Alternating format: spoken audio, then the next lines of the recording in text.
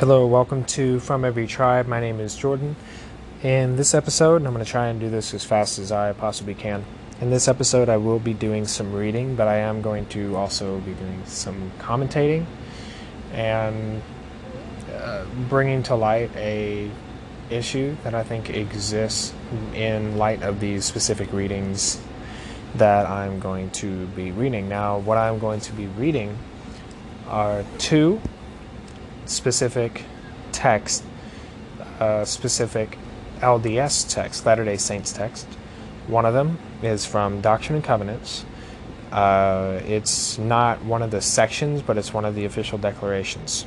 It's official declaration 1. So you can find official declaration 1 at the back of Doctrine and Covenants after all of the sections. There's two official declarations. I'm going to be reading the first one. I'm going to be reading the first official declaration, and the other text that I'm going to be reading is going to be a sermon by a man named Orson Pratt. I believe he is one of the earliest apostles of the LDS Church. And the topic that's going to be addressed is polygamy. But the issue of polygamy goes much deeper than whether or not it's all right if a man can have more than one wife. It goes much deeper than that, much deeper than simply a practice, but it goes much deeper to salvation, to issues of being saved. And so I'm just going to jump right into it. I'm going to read official declaration, and then I'm going to read the sermon given by Orson Pratt. I believe the sermon was given at around 1850. And it's a sermon given by one of the leaders of the LDS Church to the laymen of the LDS Church.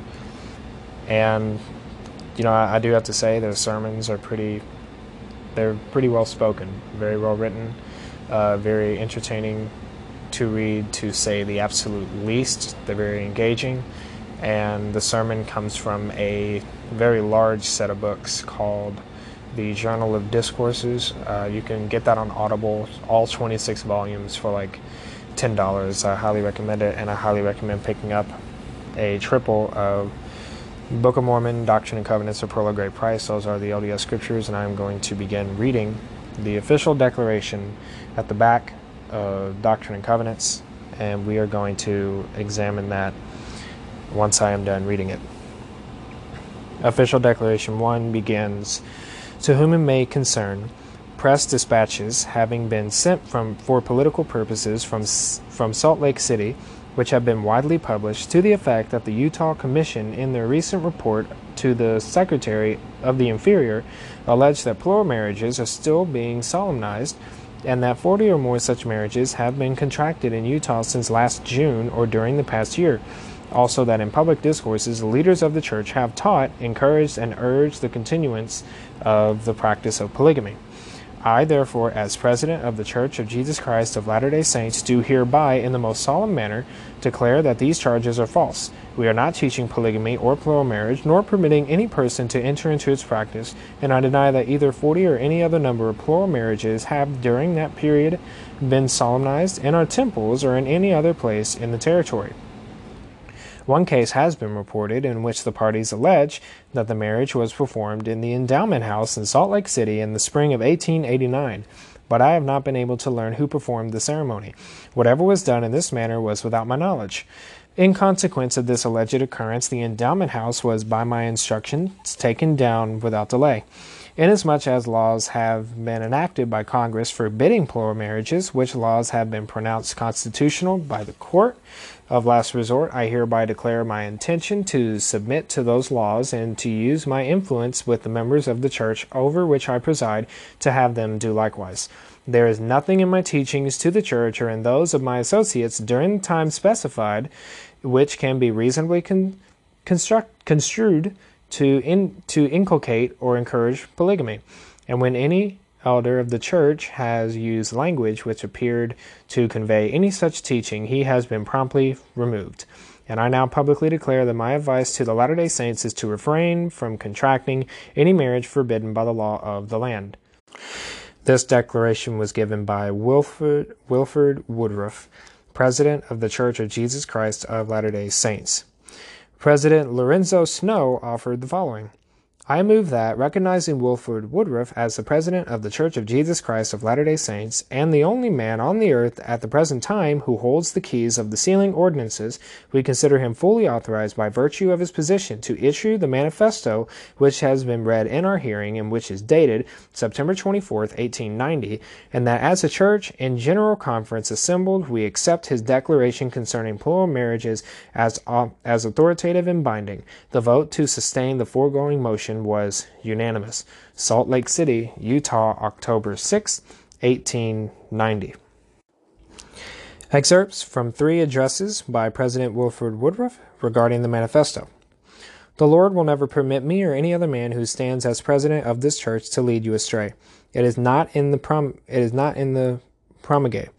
is not in the mind of God. If I were to attempt that, the Lord would remove me out of my place, and so he will any other man who attempts to lead the children of men astray from the oracles of God and from their duty. 61st Seminannual General Conference of the Church, Monday, October 6, 1890, Salt Lake City, Utah. Reported in Desert Evening News, October 11, 1890, page 2. It matters not who lives or who dies or who is called to lead this church. They have got to lead it by the inspiration of Almighty God. If they do not do it that way, they cannot do it at all. I have had some revelations of late, and very important ones to me, and I will tell you what the Lord has said to me. Let me bring your minds to what is termed the manifesto. The Lord has told me to ask the Latter-day Saints a question, and he also told me that if they would listen to what I said to them and answer the question put to them by the Spirit and power of God, they would all answer alike, and they would all believe alike with regard to this matter. The question is this: which is the wisest course for the Latter-day Saints to pursue? To continue to attempt to practice plural marriage with the laws of the nation against it and the opposition of 60 millions of people, and at the cost of the confiscation and loss of all the temples and the stopping of all the ordinances therein, both for the living and the dead, and the imprisonment of the first presidency and 12 and the heads of families in the church, and the confiscation of personal property of the people, all of which of themselves would stop the practice, after doing and suffering what we have through our adherence to this principle, to cease and practice and submit to the law, and through doing so leave the prophets, apostles, and fathers at home, so that they can instruct the people and attend to the duties of the church, and also leave the temples in the hands of the saints, so that they can attend to the ordinances of the gospel, both for the living and the dead. The Lord showed me by vision and revelation exactly what would take place if we did not stop this practice. If we had not stopped it, you would have had no use for any of the men in this temple at Logan, for all ordinances would be stopped throughout the land of Zion. Confusion would reign throughout Israel, and many men would be made prisoners. This trouble would have come upon the whole church, and we should have been compelled to stop the practice. Now the question is whether it should be stopped in this manner, or in the way the Lord has manifested to us, and have our prophets and apostles and fathers, free men, in the temples in the hands of the people, so that the dead may be redeemed. A large number has already been delivered from the prison house in the spirit world by this people. And shall the work go on or stop? This is the question I lay before the Latter-day Saints. You have to judge for yourselves. I want you to answer it for yourselves. I shall not answer it, but I say to you that is exactly the condition we as a people would have been in had we not taken the course we have. I saw exactly what would come to pass if there was not something done. I have had this spirit upon me for a long time, but I want to say this. I should have let all the temples go out of our hands. I should have gone to prison myself and let every other man go there, had not the God of heaven commanded me to do what I did do. And when the hour came that I was commanded to do that, it was all clear to me. I went before the Lord, and I wrote what the Lord told me to write. I leave this with you for you to contemplate and consider. The Lord is at work with us. Cache State Conference, Logan, Utah, Sunday, November 1st, 1891. Reported in Deseret Weekly, November 14th, 1891. Now I will tell you what was manifested to me and what the Son of God performed in this thing. All these things would have come to pass as God Almighty lives, had not that manifesto been given. Therefore, the Son of God felt disposed to have that thing presented to the church and to the whole for purposes in his own mind. The Lord had decreed the establishment of Zion. He had decreed the finishing of this temple. He had decreed that the salvation of the living and the dead should be given in these valleys of the mountains. And Almighty God decreed that the devil should not thwart it. If you can understand that, that is the key to it. From a discourse at the 6th session of the dedication of the Salt Lake Temple, April 1893. Typescript of Dedicatory Services Archives, Church Historical Department, Salt Lake City, Utah. Okay, so that was all of Official Declaration 1. The declaration was given by President Wilford Woodruff, who is the 4th president of the LDS Church, the Latter-day Saints Church, the Mormons. As it is now, I'm pretty sure, inappropriate, I guess, to call them Mormons now. It's much more so preferred to call them Latter-day Saints. There's a whole thing there. So if you ever run into a Mormon, don't call them a Mormon, call them Latter-day Saints. It's much more respectable to do that for them. And so, they'll certainly appreciate that. But yeah, that was given by Wilford Woodruff. That was all of Official Declaration 1. And we see in Official Declaration 1 that polygamy was being practiced by the church. We see in Wilford's, later on, his discourses, he asked the church, is it better to continue to practice polygamy, to continue to attempt to practice polygamy, and therefore lose our temples, in which the ordinances of baptism and laying on of hands for the dead take place. We lose our temples. We're no longer able to do those ordinances anymore. And if other consequences, like people would be put in jail because it's against the law to practice polygamy. What would be better?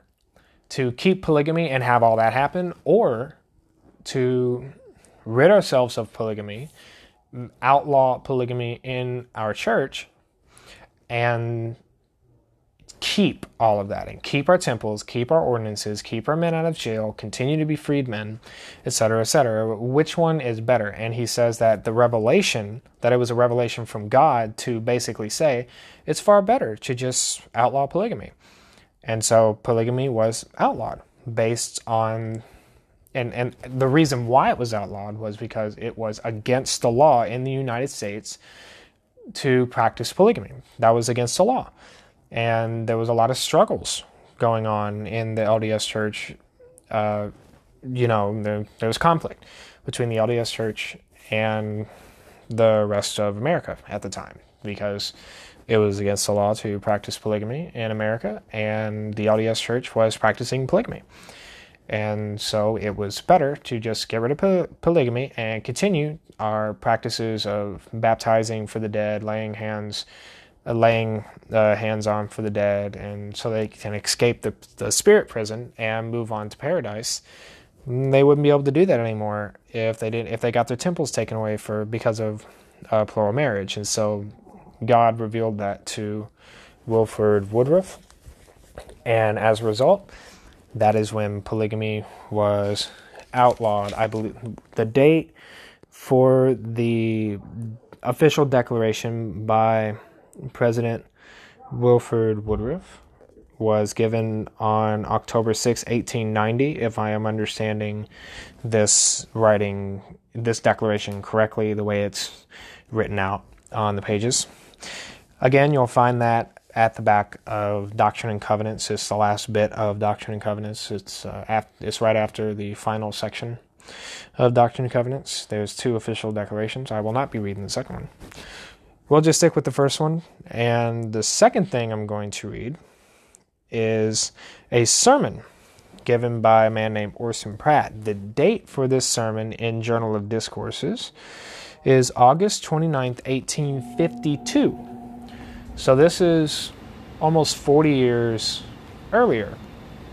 And this is a Mormon, this is a Latter-day Saint, a leader in the Latter-day Saint Church, preaching to laymen Latter-day Saints. And in the sermon, we have a different understanding of polygamy. And we are going to see that, and I'm going to begin reading the sermon from the beginning, and I'm not going to read the whole thing. Hopefully it'll be over in just a little bit. But yeah, here is the sermon by Orson Pratt, given on August 29th, 1852, nearly 40 years earlier, before the Declaration was given. It is quite unexpected to me, brethren and sisters, to be called upon to address you this forenoon, and still more so to address you upon the principle which has been named, namely a plurality of wives. It is rather new ground for me. That is, I have not been in the habit of publicly speaking upon the subject, and it is rather new ground to the inhabitants of the United States, and not only to them, but to a portion of the inhabitants of Europe. A portion of them have not been in the habit of preaching a doctrine of this description. Consequently, we shall have to break up new ground. It is well known, however, to the congregation before me that the Latter-day Saints have embraced the doctrine of a plurality of wives as a part of their religious faith. It is not, as many have supposed, a doctrine embraced by them to gratify the carnal lusts and feelings of man. That is not the object of the doctrine. We shall endeavor to set forth before this enlightened assembly some of the causes why the Almighty has revealed such a doctrine. Notice that. We shall endeavor to set forth before this enlightened assembly some of the causes why the Almighty has revealed such a doctrine, and why it is considered a part and portion of our religious faith. And I believe that they will not, under our present form of government, I mean the government of the United States, try us for treason for believing and practicing our religious notions and ideas. I think, if I am not mistaken, that the Constitution gives a privilege to all the inhabitants of this country of the free exercise of their religious notions, and the freedom of their faith and the practice of it. Then, if it can be proven to a demonstration that the Latter-day Saints have actually embraced as a part and portion of their religion the doctrine of a plurality of wives, it is constitutional. And should there ever be laws enacted by this government to restrict them from the free exercise of this part of their religion, such laws must be unconstitutional. But, says the objector, we cannot see how this doctrine can be embraced as a matter of religion and faith. We can hardly conceive how it can be embraced only as a kind of domestic concern, something that pertains to domestic pleasures, in no way connected with religion. In reply, we will show you that it is incorporated as a part of our religion and necessary for our exaltation to the fullness of the Lord's glory in the eternal world. Would you like to know the reasons? Before we get through, we will endeavor to tell you why we consider it an essential doctrine to glory and exaltation, to our fullness of happiness in the world to come. Now, that's all the sermon that I'm going to read. The sermon is much longer than just that. That's the very beginning of the sermon. The sermon is, as I said, from Journal of Discourses. It's in volume 1. It's not even 10 sermons into the volume.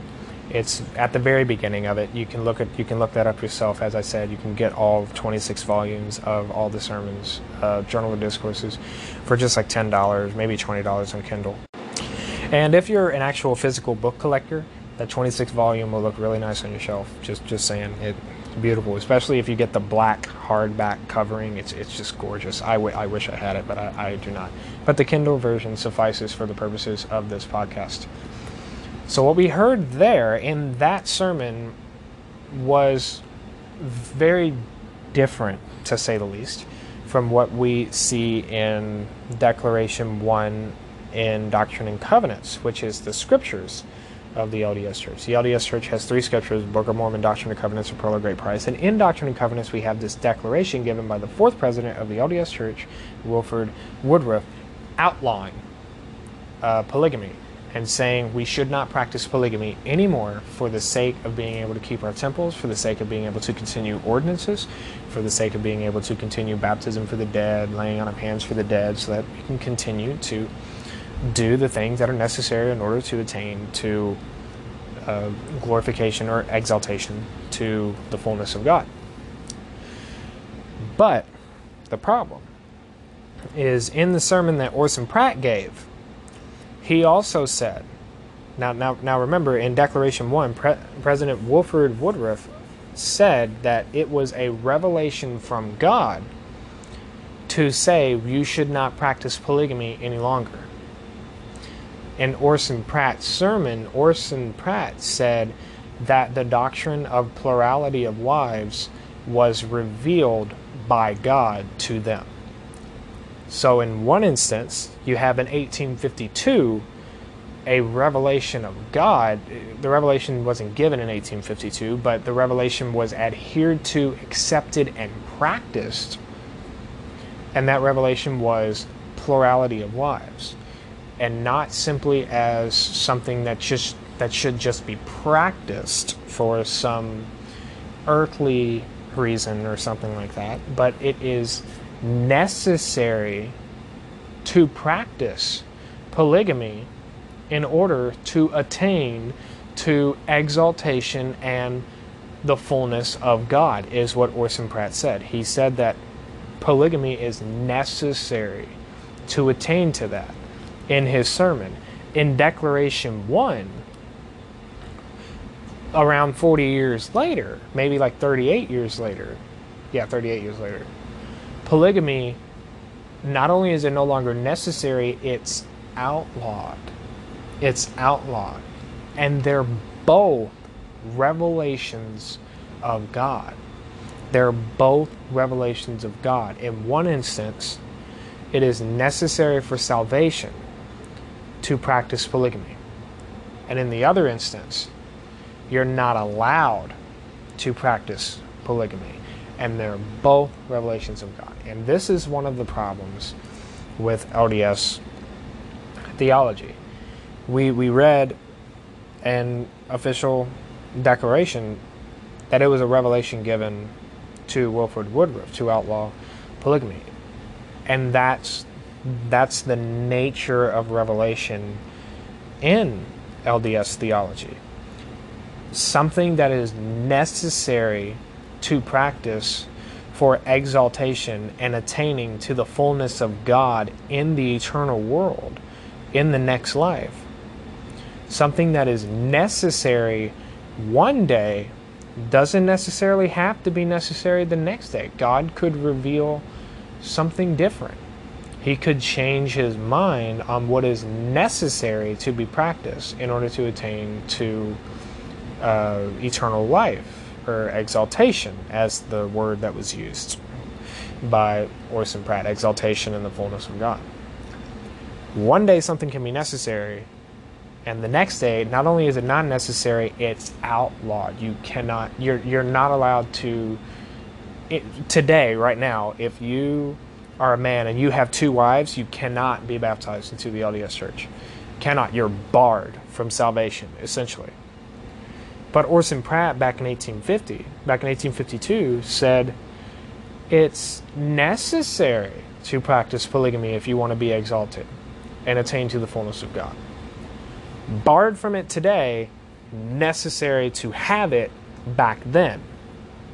And that's the nature of revelation in LDS theology.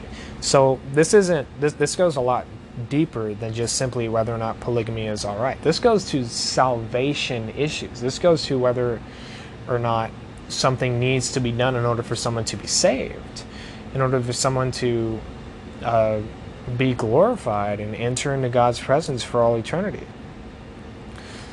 That hasn't been consistent in the Mormon Church. It's not been the same doctrine taught all throughout their history. And that stuff like that can happen today because the LDS Church, they currently have, and they've always had, a president, and the president and the prophet, they're the same person. The president of the LDS Church is the single prophet for the LDS Church as well. So they're the same person, and they always have a quorum of 12 apostles who work with the prophet. And they always have that. They always have someone living and breathing who receives direct revelation from God. And that's problematic. It's problematic because a prophet could come along and claim or say, I've been given revelation from God, that X, Y, and Z shouldn't be practiced. Like, say, for example, a prophet comes along and says, it's been revealed to me by God that we should no longer baptize for the dead. It's been revealed to me by God that we should no longer baptize for the dead. I mean, I know that's out there. And I know a strong Mormon is not going to accept that hypothetical. I get it. But the reason why I'm giving a very severe hypothetical like that, and baptism for the dead is one of the main ordinances of the church, because the LDS Church, they see themselves not only as people who are to preach the gospel to those who are still living, but also to those who are dead, so that people who are dead, who are in the spirit prison, if they hear the gospel and they believe and repent, if they get baptized and they get the laying on of hands done for them by someone who is living, they can leave the spirit prison and go to paradise. And so, that they see themselves as people who are savior of souls who have already passed. It's a big mission field for them, you could literally say. And so it would be a huge, startling change if a prophet were to come along and say, the Lord has revealed to me that we should no longer practice baptism for the dead. That's crazy. And I know that hypothetical is way out there, and I know that hypothetical isn't going to be entertained by a devout Latter-day Saint. But I would again point back to the fact that things that drastic did happen. Something that was necessary for salvation, polygamy, is now outlawed. Can't practice it. That's happened. That is a on record thing that has happened in the LDS Church. So why can't that happen again? The point is, it can happen again due to their nature of what Revelation even is. Revelation doesn't have to be consistent all throughout time.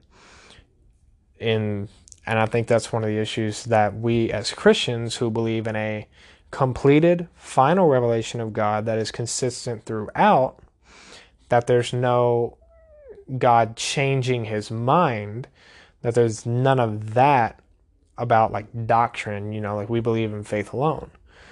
And the Apostle Paul argues that we are saved by faith and faith alone, and he uses Old Testament scriptures to teach that, demonstrating there is a consistency in doctrine of salvation throughout Old and New Testament and onward, and there's no changing that in the mind of God.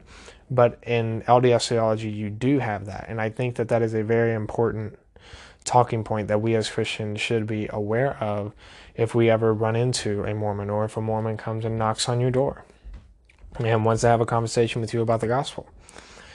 You are able to present to them a revelation that is final, a revelation that is clear, a revelation that cannot be that cannot be changed, essentially, at all, because God has spoken, and his word is true, and his word is constant, and it is going to remain the same from now until Christ returns again.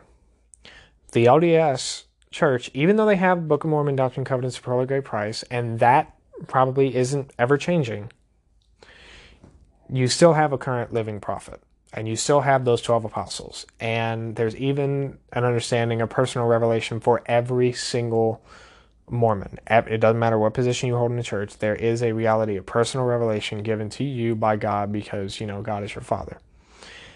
And they have a completely different understanding of what God the Father really even means. But that's a whole nother episode in and of itself. And so due to their understanding of revelation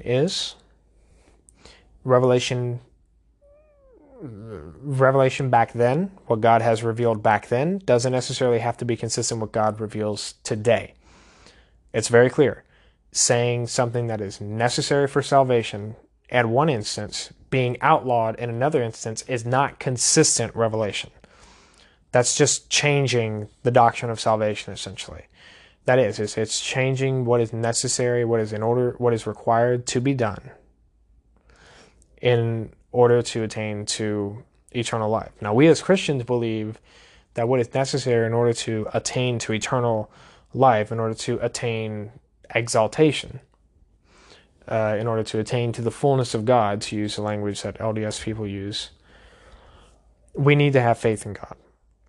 Faith alone, in Christ alone, what Christ has done for us, his righteousness imputed to us by faith and faith alone. That is not only the true doctrine of salvation, but that's always been that way. There's never been a different basis upon which someone went into the presence of God and was able to stand and be accepted as righteous and just, other than the merit of Christ. That's the only thing that gets us access to the Father's presence for all eternity. It is the merit of Christ imputed to us by faith, and it has always been that way. It's not always been consistent in the LDS Church, and I think that's a very important talking point if you ever run into a Mormon or if they come and knock on your door. So just wanted to try something new for the podcast. I've just been reading stuff and not commentating on it at all for I don't know how long, and I've really been enjoying doing that, but just trying different things and seeing different directions that I could go with this podcast. And I wanted to talk about this for a while, and I hope you all enjoyed it. I hope this was educational for you. And I hope you tune back in for the next episode whenever that will come out. And you can follow me on Twitter at From Every Tribe to get updates and to just see me active in the Twitter world. Thank you very much for listening, and I hope you have a good rest of your day. God bless.